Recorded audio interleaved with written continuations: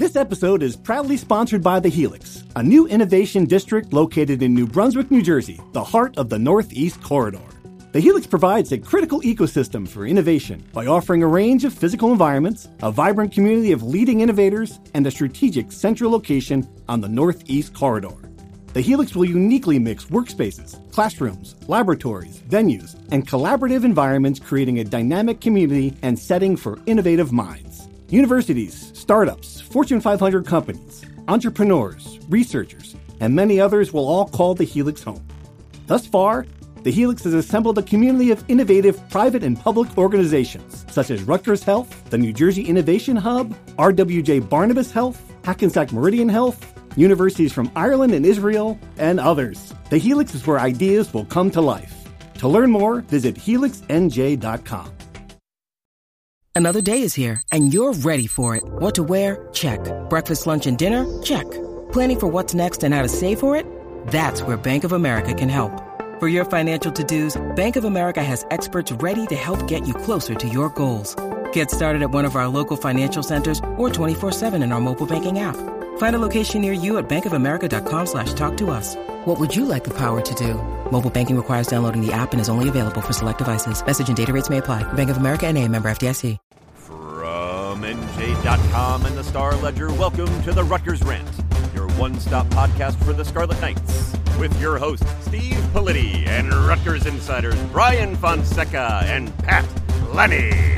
Let's start chopping. All right, hello everybody. Welcome back to the Rutgers Rant. We are here, Politi, Fonseca, Lanny, the whole crew. 22-0 loss in Iowa. I was thinking about it. It felt to me a little like a Chris Ash performance, and quite frankly, I thought we were done with those, especially against a team that, the non-Ohio State, Michigan level teams. I thought we had our final one of those games, but no, another Chris Ash kind of level performance. Inept on both offense and defense. You guys chronicled it well out there. I'm not sure what stunned me more. I guess you could expect the offense to be bad against Iowa's defense. I was surprised that the defense was bad against Iowa's offense, but we need to start with the quarterback. I think that's what everyone was talking about this morning and after the weekend. And here's my feeling on this, guys, and tell me if you agree. And I think we've been pretty, at least I've tried to not overreact to every single result from Gavin Wimsatt this year and, not making a referendum on whether he's going to be the guy. Like I didn't want to do that coming out of every game saying he's not good enough. Oh, now he's good enough. That doesn't serve anybody well. But I'm just not seeing the improvement over last year. I'm not seeing what I think you needed to see to be confident that he's going to be the quarterback that's going to get Rutgers over to the next level. I guess that's where I'm at. And if you look at the season stats this year, 48% last season, 44% last season. He's at 48% this season completion rate. 5 touchdowns last season. He's at 8 touchdowns this year. 7 interceptions last season. He's at 6 this. It's really just not that better. Am I wrong? I think he has cleaned up. Well, I thought that he had cleaned up most of his issues from last year, but those stats kind of tell a different story. He's thrown an interception 4 of his last 5 games, at least one, that matches his worst stretch from last year. Yes, he's running the ball a bit better, but in games like Saturday where they can't run the ball at all, that doesn't help much. And the biggest thing to me is even if he has raised his floor to the point where he's not hurting them and losing them games, although you can argue that has happened against Wisconsin and Michigan and Ohio State this year, he has not shown me at all that he can elevate Rutgers and win them games. Rutgers needed a quarterback they needed one score. They were down a score for almost the entire game. They needed a quarterback who can make a play, who can make a throw, do something. This is a kind of game, the razor-thin margins, where one play changes everything. I don't think he came particularly close. I do think he was good in the first half. I thought that was one of his better halves of the year, frankly. Even the incompletions he had were kind of on his receivers more than him. I thought he was fine, but the second half, when they really needed a score and time was coming down, he didn't do it. And again, I haven't seen that all year. And that's what you want to see from a quarterback when you want to go from beating teams that you should, which Rutgers has, when you want to get that signature win, which Rutgers is now 0-4 and trying to get this year, you need a quarterback that can play above and beyond. I haven't seen any signs that Gavin Wimsatt could do that. Pat? Rutgers just wanted a quarterback that can move the chains on 3rd and 2, 3rd and 3, make an easy throw, and keep this offense ahead of schedule. And for most of the season, Gavin Wimsatt has done that, I would argue. And now it's just at the point where he had a really tough second half, and it's starting to become apparent that he's not going to win them games, as Brian said. But I think he still is the best option at this point. So I don't think there's a switch that needs to be made or anything like that. I just think when Rutgers couldn't run the ball, it became apparently obvious that their offense has no chance at succeeding. And that's a bigger issue to me. Like, the offense is so one-dimensional. And does that fall back on the quarterback? Certainly a little bit. But at the same time, like, Rutgers has put all of its eggs in one basket, and that's in Monungai's hand. And that's a bigger issue to me too. I think when you say there's no better option now, that's two things can be correct. Like, there's no better option now, and he's still not the guy. And I feel like what I've gotten a lot, and it reminds me of covering the Giants at the end of Eli Manning's time, where it was always like, well, if he had better blocking, I mean, we'll look at the running game. Well, I mean, he doesn't have a good receiver. Well, we're doing a lot of the same things that you do, making excuses for a quarterback. And I see that. Like, I get it. Like, the receivers, your best receivers a walk on. Chris Long's out.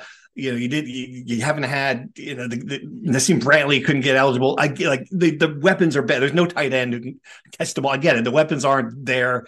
But at the same token, the offensive line's better than I thought it would be. The running game is pretty good, except against Iowa. Good all year. So he has a good running game. I guess I just wonder if the things I'm seeing, which is the accuracy issue, if that's ever going to be, if that's going to improve. At some point you have to look at, he's played 23 games. This might just be who he is. And I guess I'm kind of getting there. And I wonder what happens now. Like, all right, well, is this going to be this? Is Greg Schiano going to get there? Like, are you going to go into next season with hoping that the light bulb flicks on and jeopardize another year where this program could be really ready to take him an even bigger step than it did this year? And, still have a guy who's completing 50% of his passes. I mean, that's a huge dilemma. Yeah. And I think this is kind of the discussion we had last week about, is Gavin Wimsatt limiting this offense?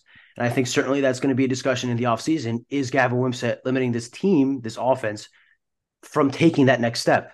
He has to improve his accuracy, obviously, for that to happen. He doesn't have to complete 65% of his passes, but league average, college football average is not too much to ask for. To not be the least accurate quarterback in the sport is not too much to ask for.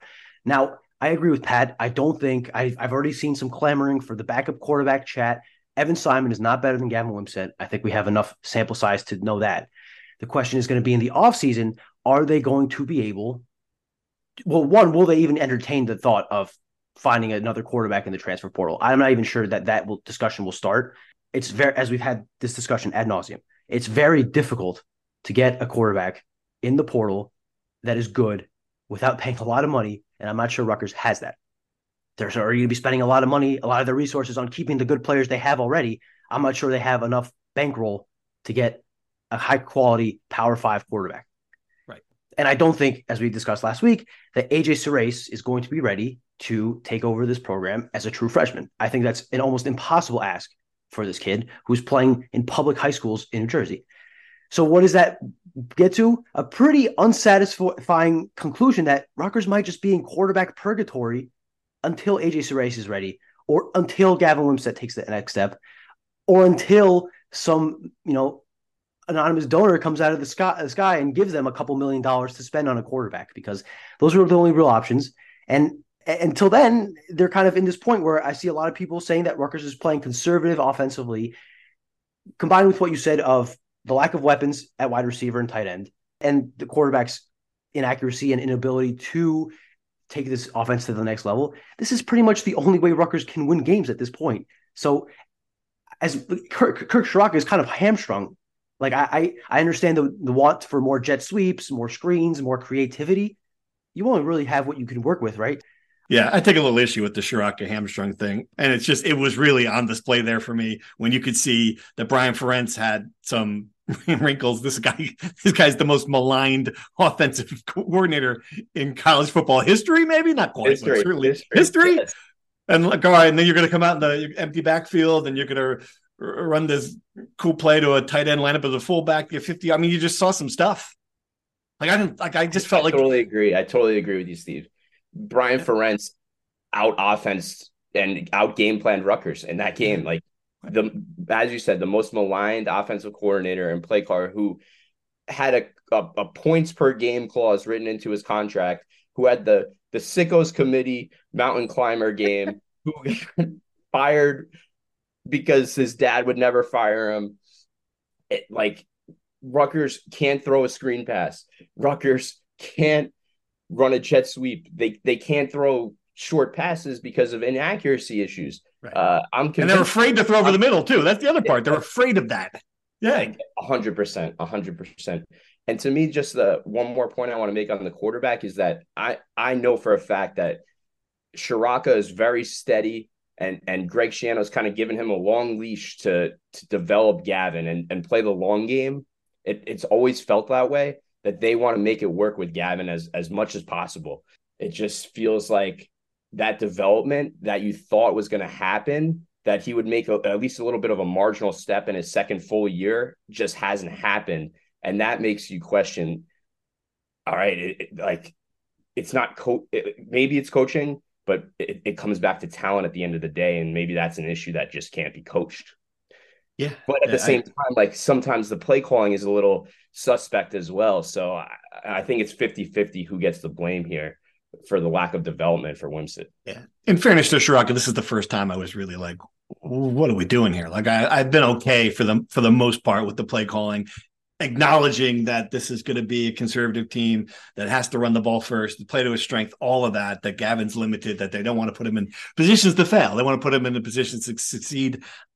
I really haven't. I know a lot of fans have. I haven't had a huge problem until that game against Saturday, Brian. I don't know. I just didn't seem like they were trying. That's the best way to put it. I get it. They were, but I'm really watching it. And I know Iowa's defense is great. I get it. But I don't know. It's like the first time I felt like, all right, what are we doing here? Like, are you trying to throw the ball down the field? We're going to throw something in there, wrinkle anything? I do think it's important to note the opponent they're playing. The over-under was 27.5 for a reason. This is a team that played its last 3 games. The scores were 12-10, 15-6, 17-10. This was always going to be a low-scoring field position game, and I think Rutgers was playing that field position game where instead of taking that risk down the middle, throwing it deep, whatever, they're content to try to run the ball, try to make marginal gains, move the ball forward, punt it deep, force Iowa's horrible offense to punt it back, and you slowly but surely move down the field. Maybe Jay Patel gets a field goal. Maybe you get in the end zone, and you win the game that way. Look, if the defense was able to get stops, Rutgers did not get a single 3-and-out. Not one 3-and-out against That's remarkable. Wow. The worst offense in Power 5, the laughing stock. People in college football were laughing at how bad Iowa's offense is. Rutgers cannot get a single 3-and-out. They gave up more first downs in the first half to Iowa than Iowa had against Wisconsin, Iowa State, Minnesota, and Penn State. They had 4 first downs against Penn State. They had 11 in the first half against Rutgers. I know Rutgers only gave up 22 points. I know they only gave up 3 points in the first half. As Greg Schiano said, they were lucky to only be down 3 points in the first half. They had their kicker missed a field goal. They threw up an unbelievable, may I say, Gavin Wimsatt-esque interception at the goal line. And if it wasn't for that, they'd be up 2 scores at the half. And they weren't dominating Rutgers defense. I shouldn't say that, but they were moving the ball against Rutgers defense. Iowa. So my point is that had the defensive end held its side of the bargain there, and played as well as they could and held Iowa's offense, the field position battle game would have worked better. I think my point is that was clearly the strategy. They were being conservative intentionally and trying not to beat themselves against Iowa. I can understand that point of view, because if you throw 1 pick six, if you do any play like that and give Iowa 3 points, the game is over. Clearly, they scored 0 points. So I can understand that. I think that as Shiraka showed in the first 9 games, to your point, Steve, like you said, this is the first what the F game. I'd like to think that against Penn State and Maryland, they'll be a little less running the ball on 3rd and 7 than they were on Saturday. And the penalties, again, just to be clear, the penalties also did not help. Pat, what happened with the defense? They didn't get any pressure whatsoever. And they were blitzing a lot, which opened up, I think, a lot of like one-on-one matchups that Iowa hit on in the short passing game that I thought they just were a little vulnerable. I thought the cornerbacks didn't play. I know Max Melton had the interception. It was a tremendous play, but overall, like they were giving up big plays to no-name players that had done nothing to that point, which was very worrisome. And just the lack of pressure overall, I thought was disappointing. Especially, it just keeps coming back to this. Like we thought coming into this season that this was going to be a defense that absolutely got after the quarterback every single week and was going to be able to win games because of that disruptiveness.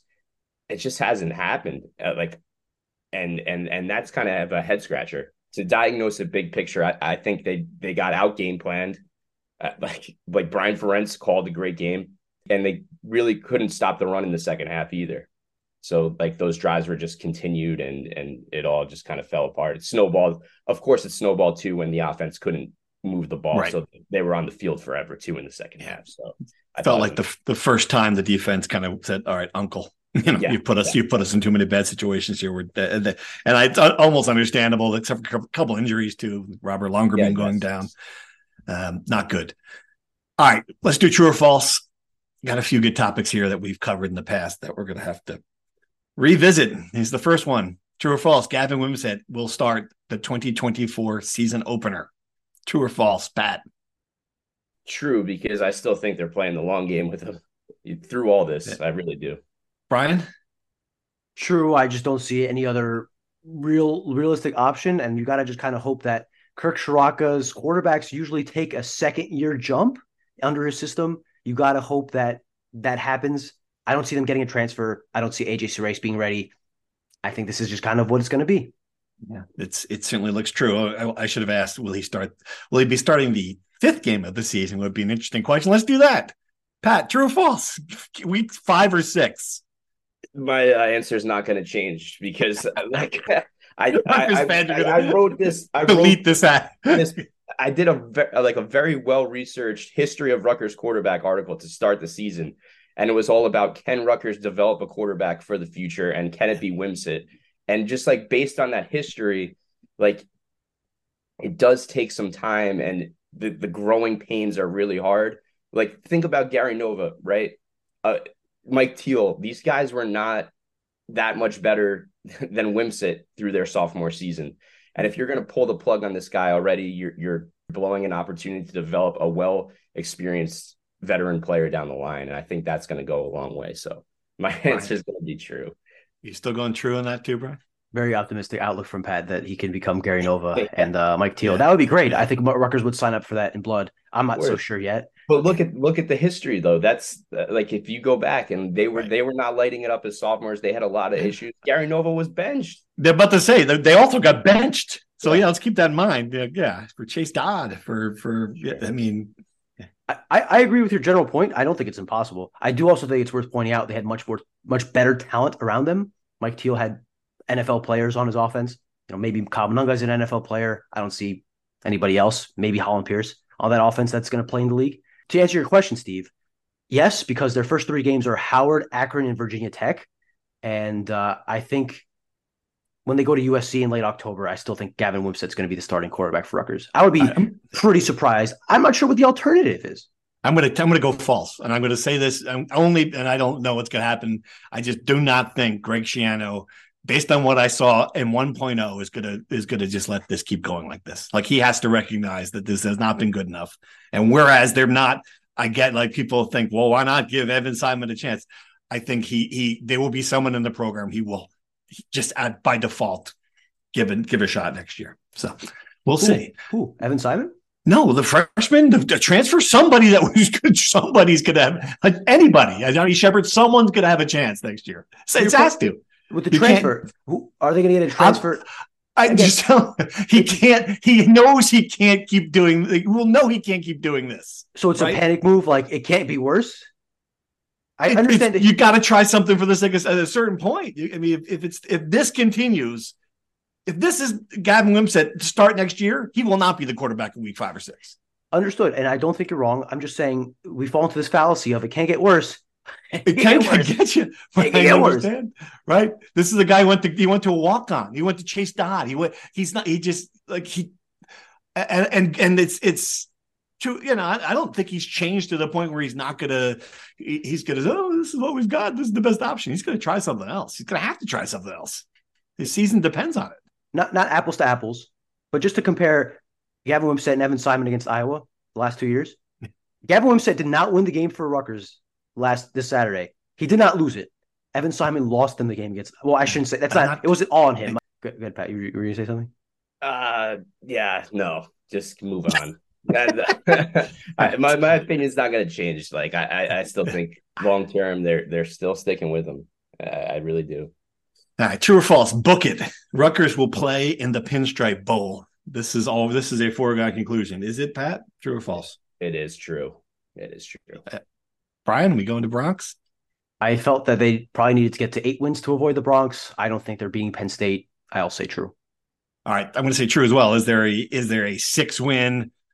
We're not going to get the Bronx scenario here, that we're going to be shuffled out to Detroit or something worse? No? You're grimacing. Pat is grimacing. I didn't like that. That's like Christmas flights. We were talking to the Iowa guys at the game. We were talking to the Iowa game, and they, of course, prefaced it because they have a great fan base that travels. But Iowa played in the Music City Bowl at 7-5 last year. So, I don't think 7-5 Rutgers is playing in the Music City Bowl. Yeah, not this year. I mean, there's too many other teams to pick from, right? I mean, yeah, and Rutgers. I mean, to be fair, there are probably worse Big Ten teams than Rutgers that could get that end of the. Like if Northwestern or Maryland make the 6-6. Oh, Maryland did. Or Nebraska, they're probably worse than Rutgers and can make it to the Quick Lane Bowl. But I just think when you're 6-6, 7-5, you're not a big enough name to travel out to Vegas or Phoenix, and proximity rules. So you can get more Rutgers fans at the Pinstripe Bowl than anywhere else. I think it just fits perfectly. And barring an upset of Penn State, that's where they're going to end up. I'm with you on that one. All right. True or false? Injuries will keep this team from winning another game. Now we're looking at 6-6, Pat. True or false? No, I still think they got a good shot against Maryland, but injuries are a big concern. Like they if Longerbeam's out long term and Jaquay Jackson's out long term, those are two huge losses for sure. Brian, we seem to be losing players we can't lose at this point. I think they might finish 6-6. I'm not sure injuries are going to be the reason. Maybe lack of depth, which I guess falls into the injury thing. No, Jaquay Jackson, I thought Ian Strong fit in fine to replace him. I thought he was their leading receiver. I thought he had a great catch on this great throw from Gavin for that 29-yard gain. And then I thought Eric Rogers was fine in Longerbeam's place. I think those guys are fine. It's just I'd be worried about losing Monungai. I'd be worried about losing Ahanatu long-term. Those guys worry me more, but I don't think that's going to be the reason. If they lose to Maryland, I don't think that'll be the reason. All right. I agree with you. Absolutely. True or false? The Big Ten treated Jim Harbaugh unfairly.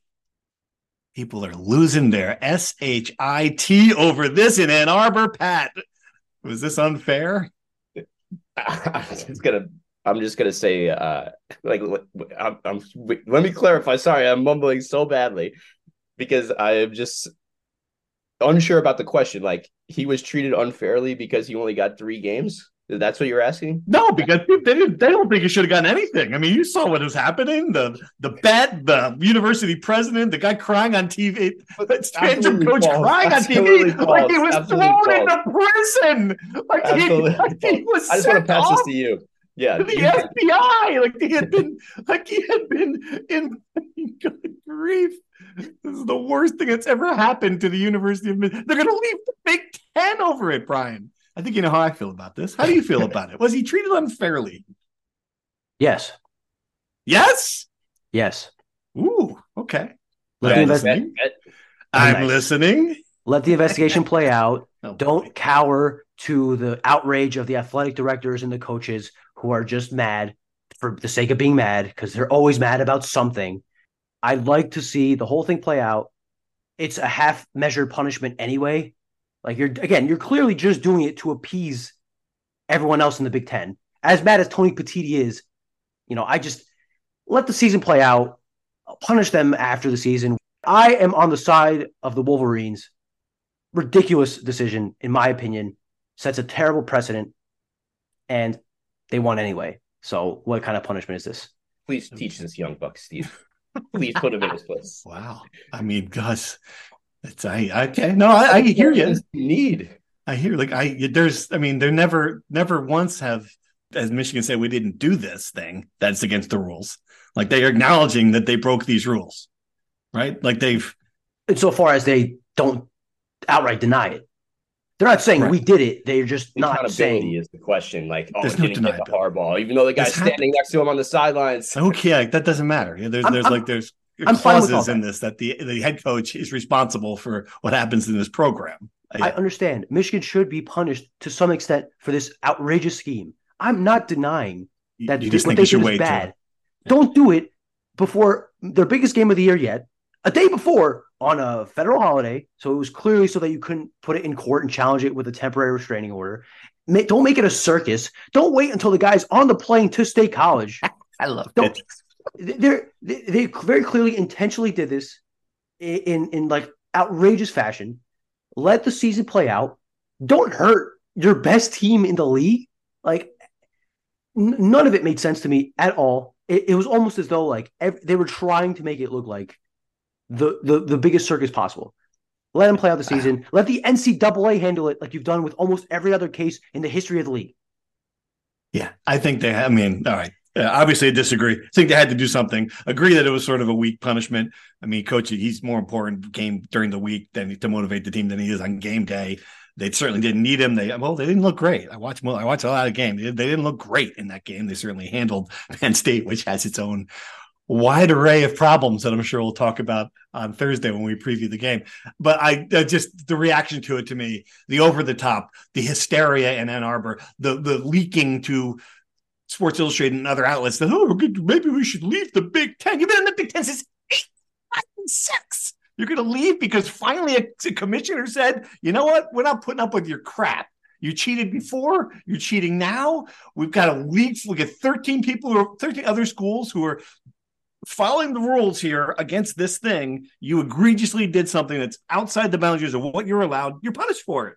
You got to be punished for it. So I am pro Tony Petitti. Who started leaking first? Who started leaking these things first? Was it not the coaches and the ADs 5 minutes after they finished their meeting with Tony Petitti crying like little schoolgirls about, no one's punishing Michigan. Michigan ran the ball 32 straight times on Penn State, the second best defense in this league, and they could do nothing to stop them. No sign is going to stop Michigan from running the hell over every team they play. They're good. Michigan is good. They're not winning because of a sign, and they don't deserve to be punished now without due process just because everyone's crying about the fact that they're the best team in the Big Ten. Look, I don't want to sound like a Michigan homer, but it's outrageous what the rest of this league is doing and what the league is cowering to. Like, what are we doing? I thought we were college football coaches and players, not friggin' Karens in some school board meeting complaining about the dumbest thing. Oh, wow. That's good. That was a good rant. I think I'm too fired up about this. I want Michigan to win the national championship because of all this nonsense. Whoa. How about that? Okay. Did not see this coming. See this coming. Me neither. I like it though. I like it. This is as fired up as since he was defending his crappy pumpkin a few weeks ago. I think I can't think of how fun. This is really a high level of. This is some good Brian content. All right, let's move on before I don't want to. That's a good stopping point. Good job by you. You guys got me in a bad day. Sporting blew a 1-goal lead in the last 2 minutes against Benfica. This is a huge game. I'm not going to go deep into it. I'm just saying. I'm in a very bad mood because of that. I'm going to be in a bad mood all week. So don't be bringing up controversial topics to me because I will pop off. I will stop. Okay. All right. Giants are an embarrassment. Jets are an embarrassment. Pele's the biggest embarrassment. Pele's the best soccer player of all time. All right, moving on. Experience the Heldridge Hotel, a luxury hotel that's perfect for both the business and leisure traveler. Ideally located within minutes of Rutgers University, the Heldridge is convenient to all the action and activities at SHI Stadium, Jersey Mike's Arena, and the Rutgers University campus. The moment you walk through the doors of the Heldridge Hotel and Conference Center, you know you're someplace different. A place with an independent spirit and a boutique vibe. A place where you can immerse yourself in your meeting or event as easily as you can the local culture. Located in the heart of the city, the Heldrich lets you experience all that New Brunswick has to offer. Whether you're coming to New Brunswick for a fun weekend with friends, in town for a Scarlet Knights game, or attending a business meeting, book your accommodations today at theheldrich.com. True or false? The basketball team needs more from Cliff Omori. Going to sound like an unusual statement to make. I know you guys weren't at the game or probably weren't even able to watch the game on Sunday. What do you think? Does this team need more from its best player? Pat? True. Brian? Vitor Gyökeres is the best soccer player of all time. Oh, here we go. I did watch the game on the plane. False. Rutgers needs more from their guards who are shooting 30% on threes so that when Cliff Omori is getting quadruple teamed in the paint, he could pass it out to somebody who can hit an open shot. The guy is not superhuman, although he did get an offensive rebound and dunk over 3 defenders. Unless you want him to do that literally every time he goes down the floor, somebody's got to make a shot to help the guy out. That's my argument. Okay. I'm going to say true. The first half, and he was in foul trouble. I get it. But watching that game, it just looked like he was disinterested. And apparently Andre Hyatt, and this will be the next question, Andre Hyatt shook him up a little bit at halftime. Good leadership about that. He did play better in the second half. He was a rebounding machine, but he just has not looked like the guy I expected to see this year. The best player on the team, one of the 5 best players in the Big Ten. He just hasn't been that yet. He's been good, but I have a higher expectation for Cliff Omori than I do for anybody else in the team. I agree with you. And especially against teams that don't have dominating opposing centers like Princeton and Boston U, right? Like and Bryant, you would expect one of the best big men in the country to dominate a 6'6" opposition. Yeah, I think the light, you know what? And I think it's coming too. That's the thing about Cliff. I think it is coming. He could beat a 6'6" guy, which he showed when he got one-on-one in the paint, did this great spin move to the dunk when he did get one-on-one coverage. FDU had nobody who could guard Zach Edey one-on-one, but they put 4 guys around him, dared Purdue to shoot. Nobody could knock down a shot, and that's how FDU beat Purdue. Bryant was putting 3 guys on Cliff Omori. Nobody could hit a three-pointer or a free throw for that matter. And I mean, I understand your guys' point. He should be playing better. He hasn't been playing great. I just think, the guy could get some help. It's not only his fault. All right. Speaking of help, true or false? Ace Bailey is the biggest signing for Rutgers ever in the 150 years. Back when William Leggett put pen to paper, put quill to parchment in 1867. Pat, is that an exaggeration or is this the biggest signing ever? Oh, man. Across all sports? Yeah, it's across everything. False, because it's Anthony Ashdolt. Oh, boy. Okay. That's a good one, I guess. That's a good one. The first undefeated. That's a really good one, actually. In the history of New Jersey, signing that guy. That's a really good one. I appreciate that. All right. Brian, you got one? That was an awesome call from Pat that completely changed my answer. I was going to say like a resounding yes, but when you have a kid that literally wins a national championship, great call from Pat. I'll go false. But I will say, in basketball, the only one that could compete realistically is Phil Sellers. Obviously, there was no recruiting rankings back then, and there was a little less buzz. But Phil Sellers was a big deal when he picked Rutgers. And obviously, his career played out to where he's the greatest player in program history. So I think in the moment of the signing, the biggest, I think it beats Phil Sellers. If Ace Bailey does live up to the hype in his 1 year at Rutgers, we're assuming he's going to be a one and done. I think he could surpass Phil Sellers. It went a little under the radar just because he committed 9 months ago, never really wavered. There was never really any worry that he was going anywhere else. Pretty much shut down his recruitment. So the buzz isn't quite as high as you'd expect, but a humongous deal. Big props to Steve Peichel and Brandon Knight for getting this done. I'm just trying to think of a counterpart in football, the highest recruit, probably Anthony Davis, Savon Huggins didn't become the player that they thought he was going to become. The guys who changed the program in football. Brian Leonard was a big deal, but he wasn't this level of national big deal. This could be the top. This is a lottery pick coming to Rutgers. It's just insane. And I was kind of amazed, and I got some blowback on Twitter about it when I put it out there. But I was a little, it just kind of flew under the radar. I was looking, I had to wake up and did that happen? Did he sign? I had to wake up and kind of search for it. It just didn't seem like it was treated with the same, holy bleep that I guess you're right, Brian. People knew it was coming. They weren't worried about him. He hasn't wavered. And he seems like, and this is compared to the other recruit who we'll talk about, it really does seem like he's just kind of chill. He doesn't need the drama, doesn't need the attention. He's happy doing it in this home gym on a Saturday night with his people around him. He's not looking for ESPN, not looking for the hat game, all the stuff that like will he or won't he? He just seems like he just wants to come here and play basketball. And wow, that's great. He committed out of nowhere. Yeah, there was no build up. I'm committing at this time, on this date. Follow my live announcement on 247 and check out my tweet from Tipton Edits. Like, it was out of nowhere. He was quiet pretty much the entire summer. He signed his national letter of intent on a Saturday night, 5 minutes before midnight. Like, you don't do that if you want attention. He did it because he wanted to be around his friends and family. One of those friends that was there, coincidentally, was Mr. Dylan Harper, which, if Dylan Harper doesn't end up at Rutgers after all of this, it would be the greatest. I know people have said that he trolled Indiana by wearing their candy stripe pants and doing the Ron Harper celebration. If he doesn't commit to Rutgers, this would be the greatest troll job. Impractical jokers would be crying thinking of a joke like this. It would be the biggest troll job of all time. He's going to Rutgers. Pat, I don't know. I've never been.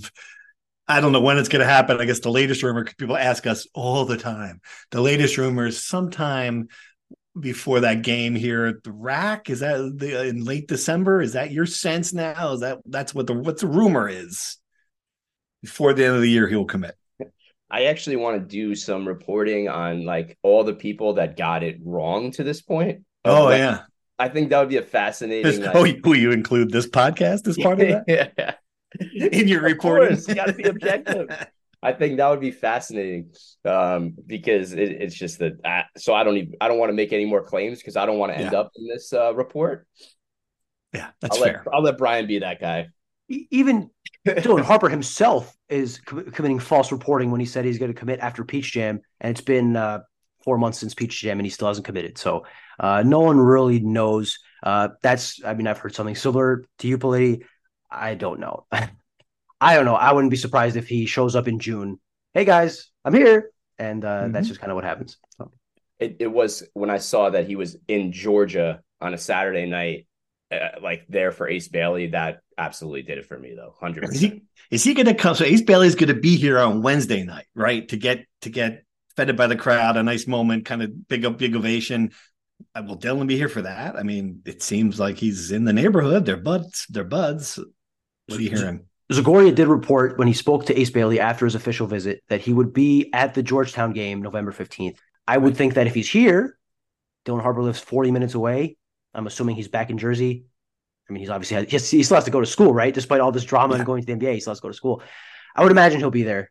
And to the point about him traveling to Georgia on Saturday, he was in Long Island on Friday night watching his brother play in the G League. So it's not like he was in Georgia in the area anyway. He went there on purpose to see this. Yeah. So again, maybe he's got a jet at this point. Who knows? I mean, high school, this could be it. This could be like the high school, it's going to happen eventually. There's going to be some high school recruits going to be flying around the country in their own Lear business 6-seater. Arch Manning probably could have had that, right? Yeah. All right. So they want to talk basketball really quick. I mean, 2-1. We said they had to win the next 5 games. We've got the first 2. I thought they looked okay in the second half. Andre Hyatt, was the guy they needed him to be, hit some outside shots. Gavin Griffith, he's a freshman. He looked great, right? Against Boston. Did not missed some open shots, kind of looked a little out of sorts there against Bryant. Overall, I guess, kind of finding their way, this team. Yeah, they did what they had to do in winning these 2 games this weekend. They didn't look great doing it against Bryant, but they did it, which is the most important thing. No one's going to look at how you played against Bryant in March. It's just whether you beat them or not. So it's good. I think Andre Hyatt is going to have to do this a couple times in non-conference and kind of, you expect freshmen like Gavin Griffiths and JaMychal Davis to be a bit up and down. The backcourt is going to have to figure something out. They need more from Derek Simpson. They need more from Noah Fernandes.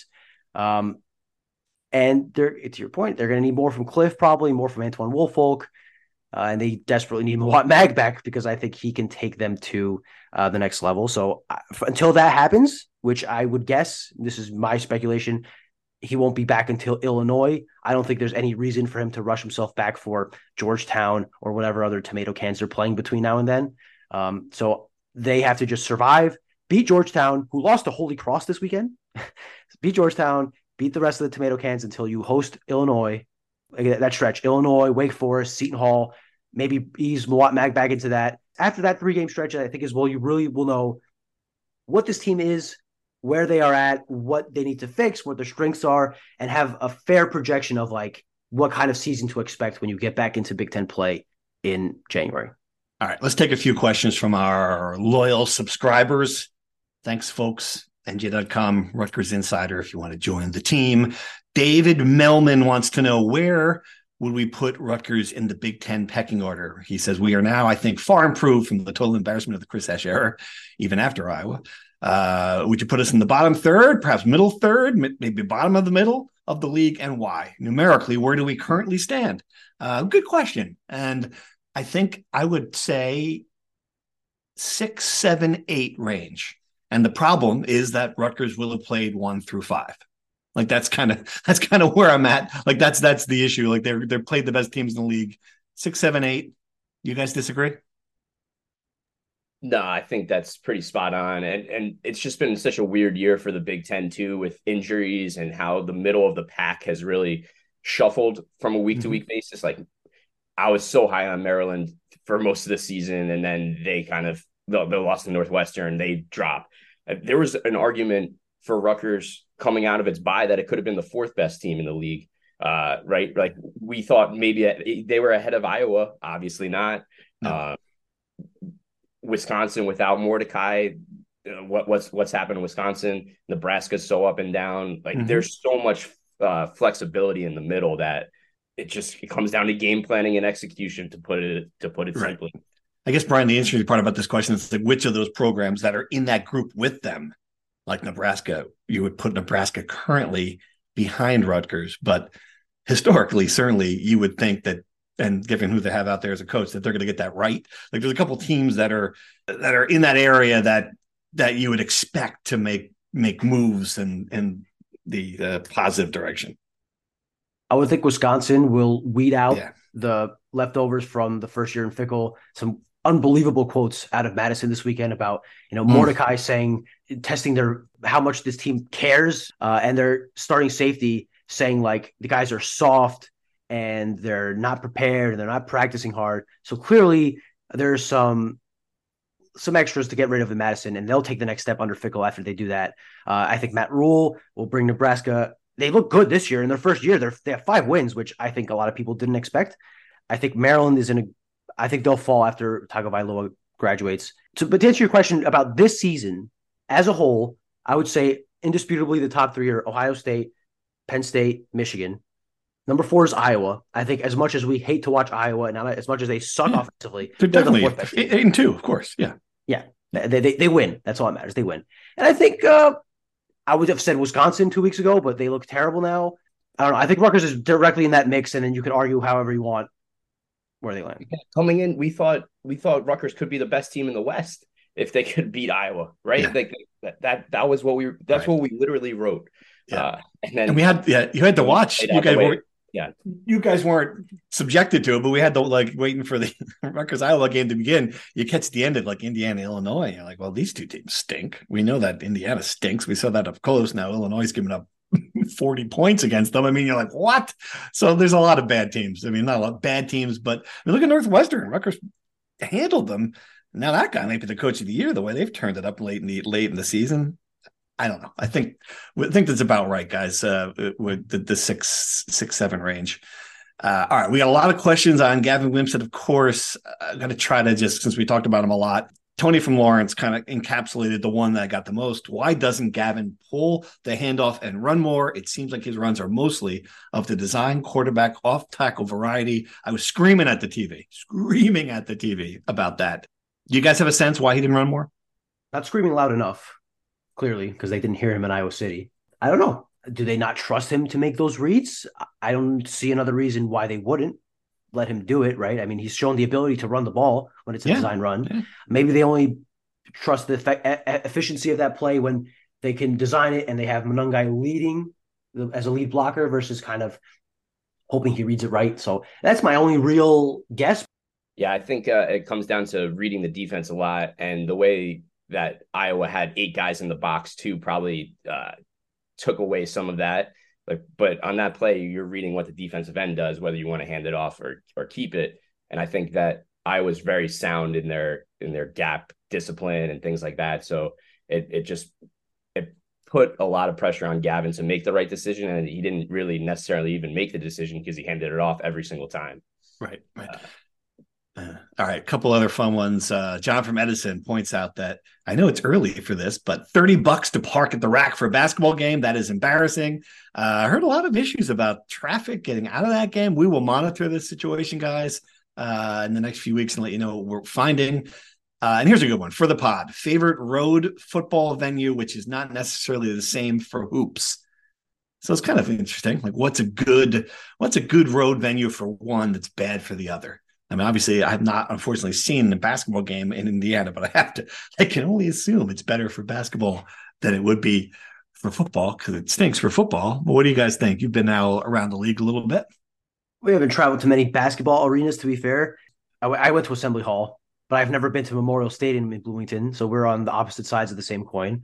Penn State working facilities at Bryce Jordan Center and at Beaver Stadium stink equally, so I have no real comparison there. But I will say, I thought Pat, I think Pat agrees with me here. I thought Kinnick Stadium was awesome, if not the best, one of the best working situations for us since in our tour around the Big Ten.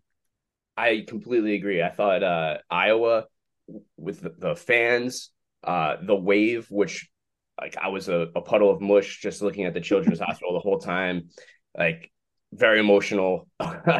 I thought the whole thing at Iowa was very impressive. The facility was great. The access, like we were down on the field pregame, which was cool, and became important. Like, was Kyle Monungai going to play or not? And all those other guys that were questionable.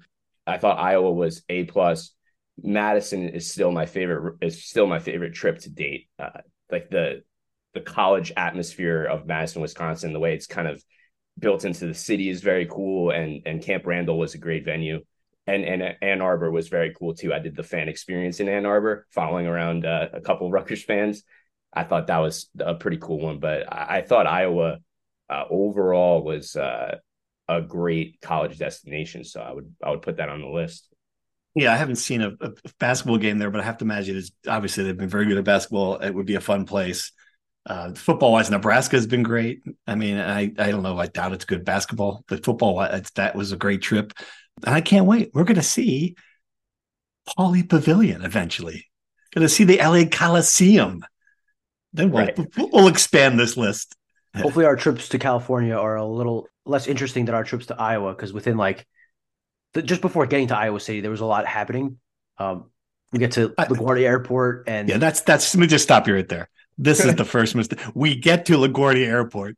You've already lost. The game is over. This one's on me. I made us fly out of LaGuardia. I'm a North Jersey. Brian's a North Jersey guy. We're all North Jersey guys, right? Like, so to me, like going to LaGuardia doesn't seem that bad, but it was brutal. Yeah, brutal. Spoiler alert. Airport's great though. Airport's great. Once you get in the airport, awesome. Getting into the airport is a bit of a hassle.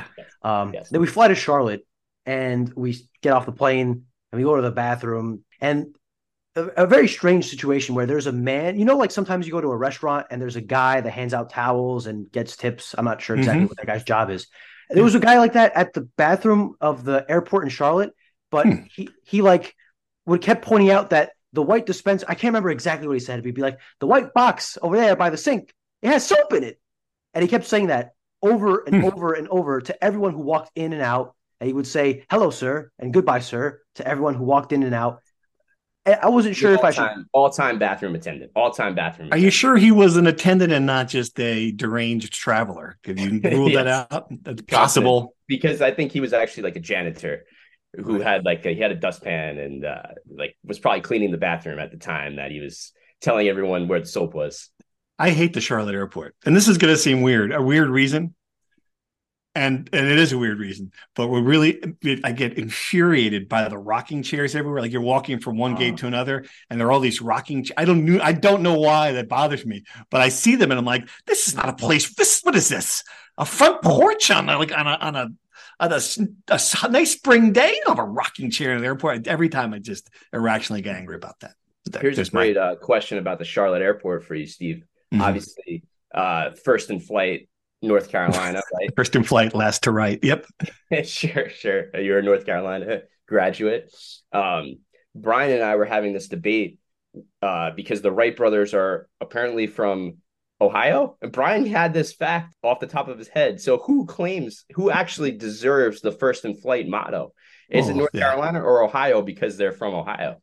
That's a great question. Yeah. North Carolina sort of stole that because it happened on the beach down there in Nags Head. Yeah. There's a museum where the first flight was, which is something you bring your kids to when it's raining at the Outer Banks. Yeah, that's a good question. It is. You would think. I think you make a good point, Brian. If you want to, Ohio, is that what you said, where they're from?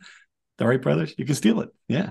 I mean, Ohio was the birthplace of the people that invented flying.